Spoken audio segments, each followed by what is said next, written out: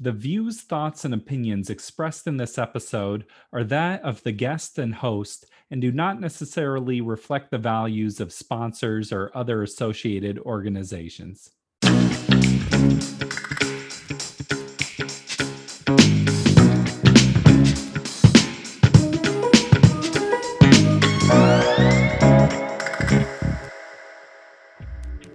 Welcome to the Parental Compass by Family Education and Support Services. I am your host, Bobby Williams.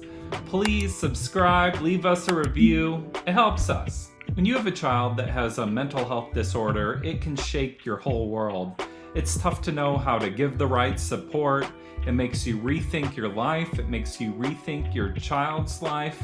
It can feel like a hopeless place sometimes. Our guest today is Jan Stewart. Jan is the author of Hold On Tight, A Parent's Journey Raising Children with Mental Illness. The book is coming out on March 8th and is available for pre-order on Amazon or all the other big book retailers. And you can learn more about her work by going to janstewartauthor.com. Jan has an incredible story, and I'm excited for you to hear it. Check it out. Every time I would bring up a concern with the pediatrician, he would say to me, Jan, your kids are just fine. It's you. You're a triple type A, overly vigilant mother from New York City. Calm down. Now, I know that doctors, and I understand this, see a number of parents who needlessly worry, and they have to take that into account. But in our case, there kept being sign after sign. And it was finally when our older son, Andrew, who's now 35, but at the time he was 9, when his mental health disorders really burst forward suddenly out of nowhere, that we were able to get the right help. It was quite a shock. Yeah. So what did that look like, or what type of conditions do they have? So, and of course, diagnoses with parents and children change over time.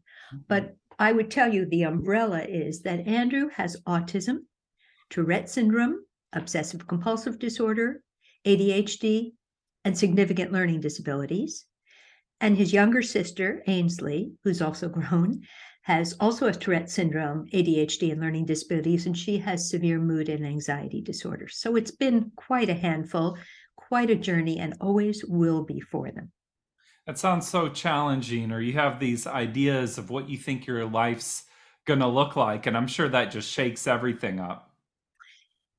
Without a doubt. I think one of the key insights, and I write about this in Hold On Tight, but it hits just the nail on the head with just what you were saying, Bobby, is that children's mental health disorders throw every family member's life into disarray. And I remember, and still happens sometimes, fear, anger, resentment, just wanting to give up.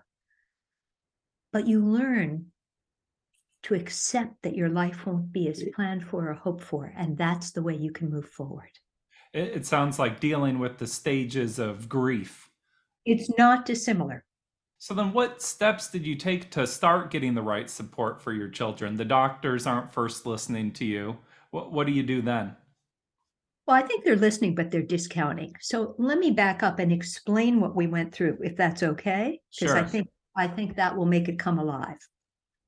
So Andrew is a baby, never talked to himself in his crib, never played, constant hand and circular motion, both feet and hands. These are just a few of what we later learned were neurodevelopmental markers, but of course we didn't know at the time. We were new parents. We did an experiment with him. He had no self-regulation when it came to feeding. And you know how the doctor and parents always say, just feed your baby till they're full. Well, we fed Andrew 5 bottles. And he didn't stop, and he was quite happy to keep going. And it was quite whoa, what's going on? We had to learn to control him. And interestingly enough, he was equally happy when we just fed him 1 or 2 bottles. Didn't matter. There was no self-regulation. So then the doctor's telling me, calm down. When his sister came along, she was far easier as a baby and toddler, and we relaxed and thought, this is great.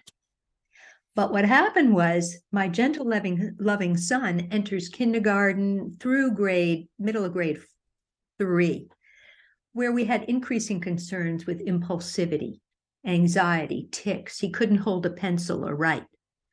My daughter, the exact opposite, out of control behavior, disruptive, rude, shouting out, jumping on desks, sent to the principal's office every day. And then what did we see with her?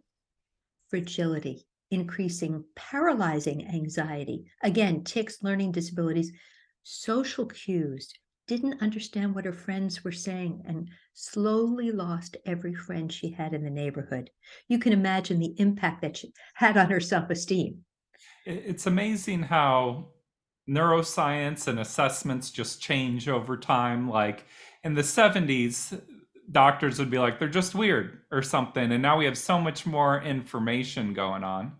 We do. We still, I mean, it's still terrible. There are so many parents that face years of misdiagnoses, wrong treatments, wrong medications for their children. When I say we're oddly fortunate that Andrew's Tourette syndrome and obsessive compulsive disorder burst out when he was 9, we're oddly fortunate because it was so horrific and it was so severe that then it was clear when we saw psychiatrists who specialized in these disorders what these disorders were, and we could get the right help. So, what was that process then? You see the challenges. How do you get the right doctors on board? Well, for us, it meant that we had to wait till Andrew's disorders burst forward. Then our pediatrician said, "You're absolutely right. This sounds like OCD." We didn't know it was Tourette at the time. So we got referred to our downtown Toronto Children's Hospital, which was world class. It was fantastic.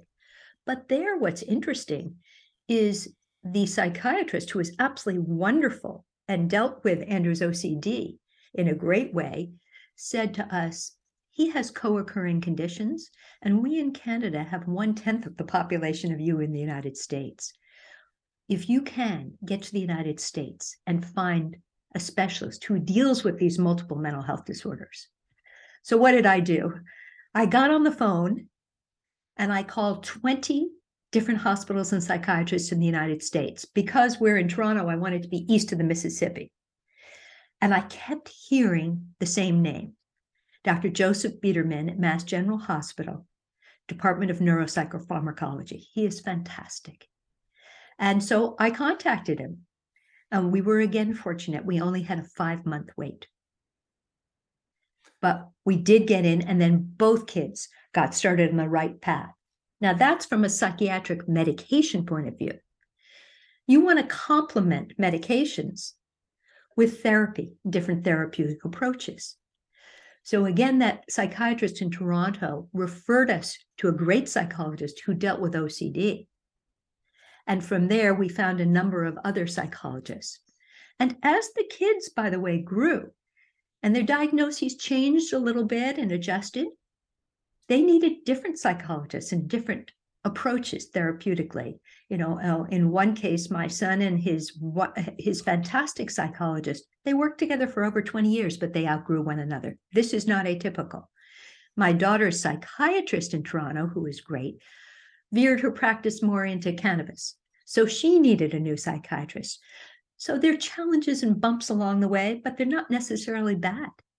You just have to have hope and persevere, keep at it. The key really is research. I could see families listening to this and being a little intimidated of like, I have to call doctors all around the country or something. But I think my key takeaway from that is just putting the effort in to reach out and see what resources are available. Like that effort can translate to anyone. Oh, yes. And I would tell you, while it's still very challenging, it's easier today. I mean, we're talking a number of years ago where, as I said, I didn't know any other parent experiencing what we were. The first relief I had from a community point of view was with Andrew's psychiatrist in Toronto, where we co-formed and co-created the OCD Parent Support Group. And finally, we had help and support. And then I advocated and volunteered from there. But the research, you have to be systematic. You have to just keep at it.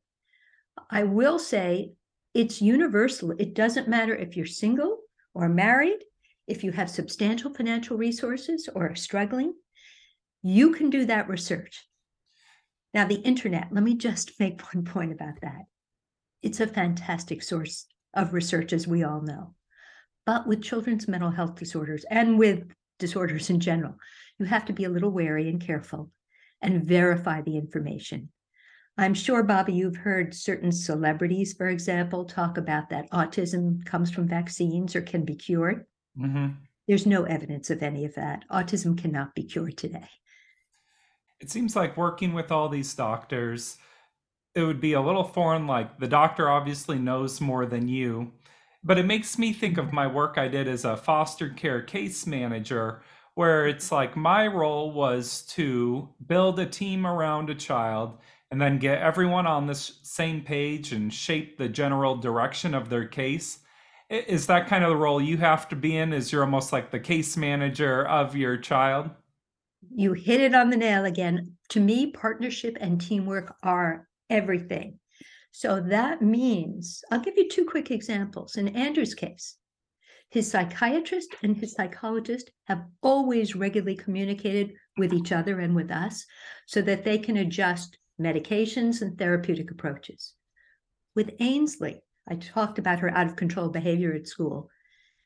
Every month, her school met with us as a group, principal, teachers, her external psychologist, and us, so we could adjust course. Didn't always work, but at least she was able to stay in the classroom most of the time. And this continues throughout life as the kids entered the workforce. With Andrew, he's had certain employers who've been great and certain not. It's all about partnership. How open are you with your children as you're doing this? Do you talk to them like, this is your condition, this is what we're doing? You must be open with your children. Children's mental health disorders are frightening for children. They know something's wrong.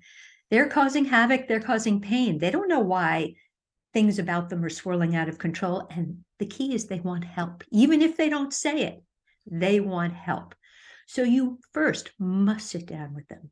You must listen, validate their fears, be open, don't avoid or hide topics. I can't tell you how many parents I counsel who say, well, my kids might not want to take their meds, so I'm going to call them special vitamins. Don't do that.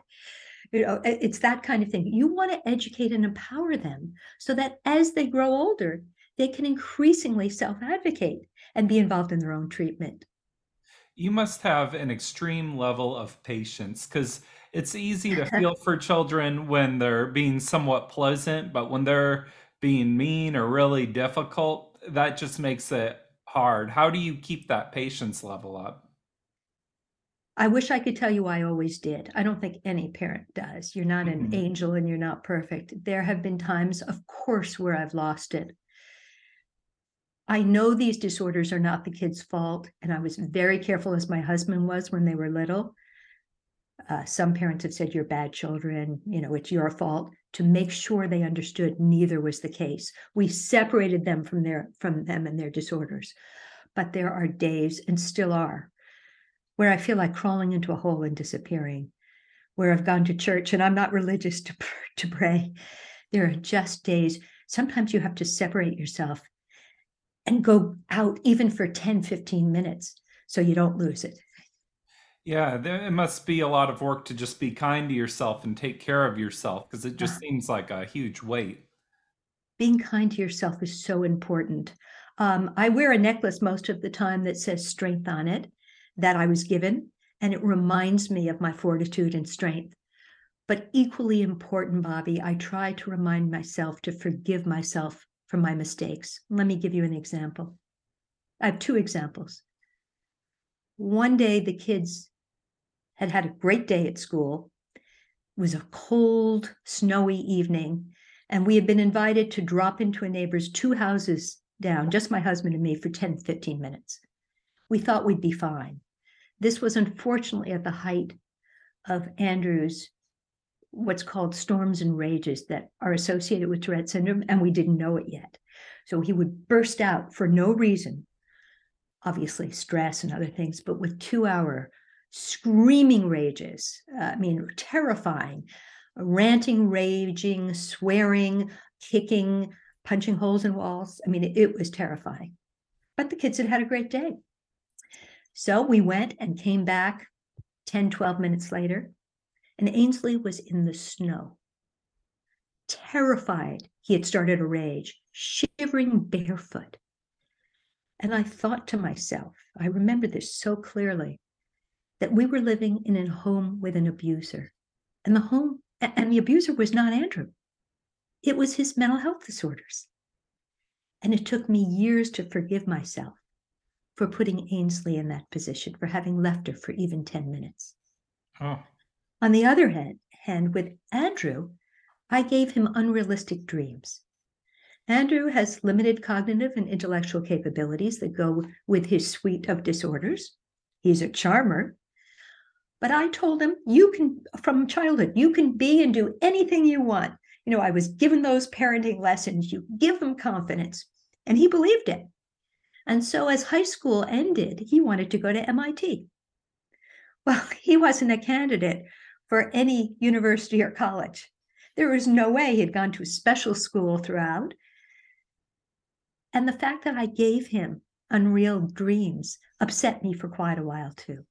So you have to learn to forgive yourself and to pat yourself on the back for doing your best.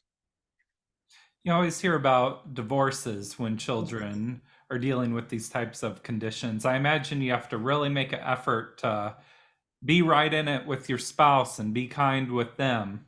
Oh, you're so true, Bobby. So these disorders play havoc with marriages and partnerships.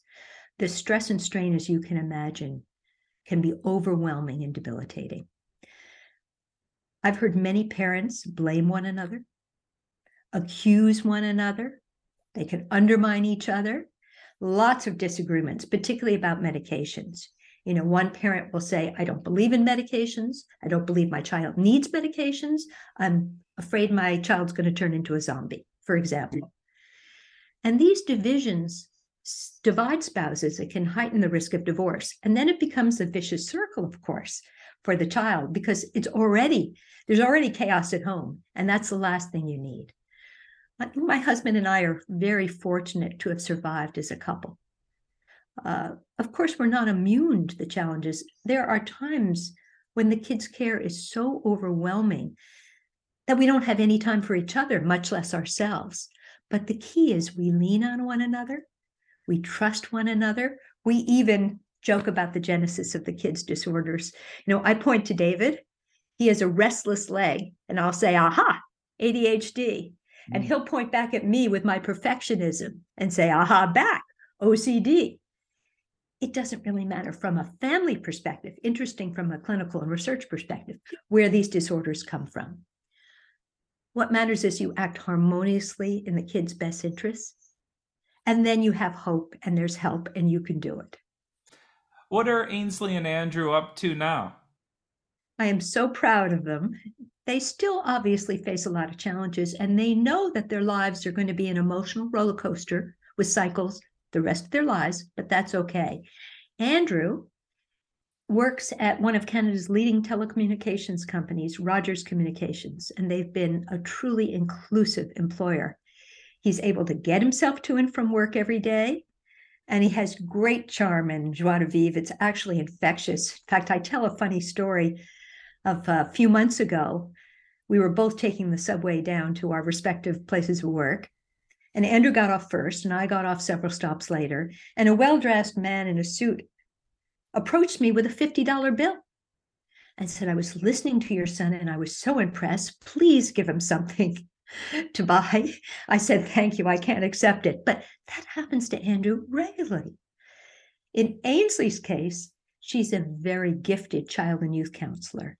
She works in a grade 1 autism classroom and has the last couple of years.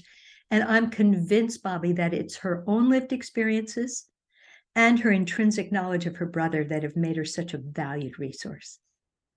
Well, Jan, thanks so much for taking the time to talk with me today. It was great having you on the show, and I'm wishing you the best luck with everything and your new book release. Oh, thank you so much, Bobby. I'm quite excited.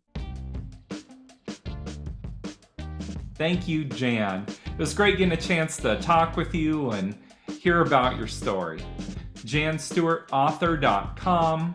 Hold on tight, A Parent's Journey Raising Children with Mental Illness. Get the book on pre-order. This has been The Parental Compass by Family Education and Support Services. I'm Bobby Williams. We'll see you next week. Peace.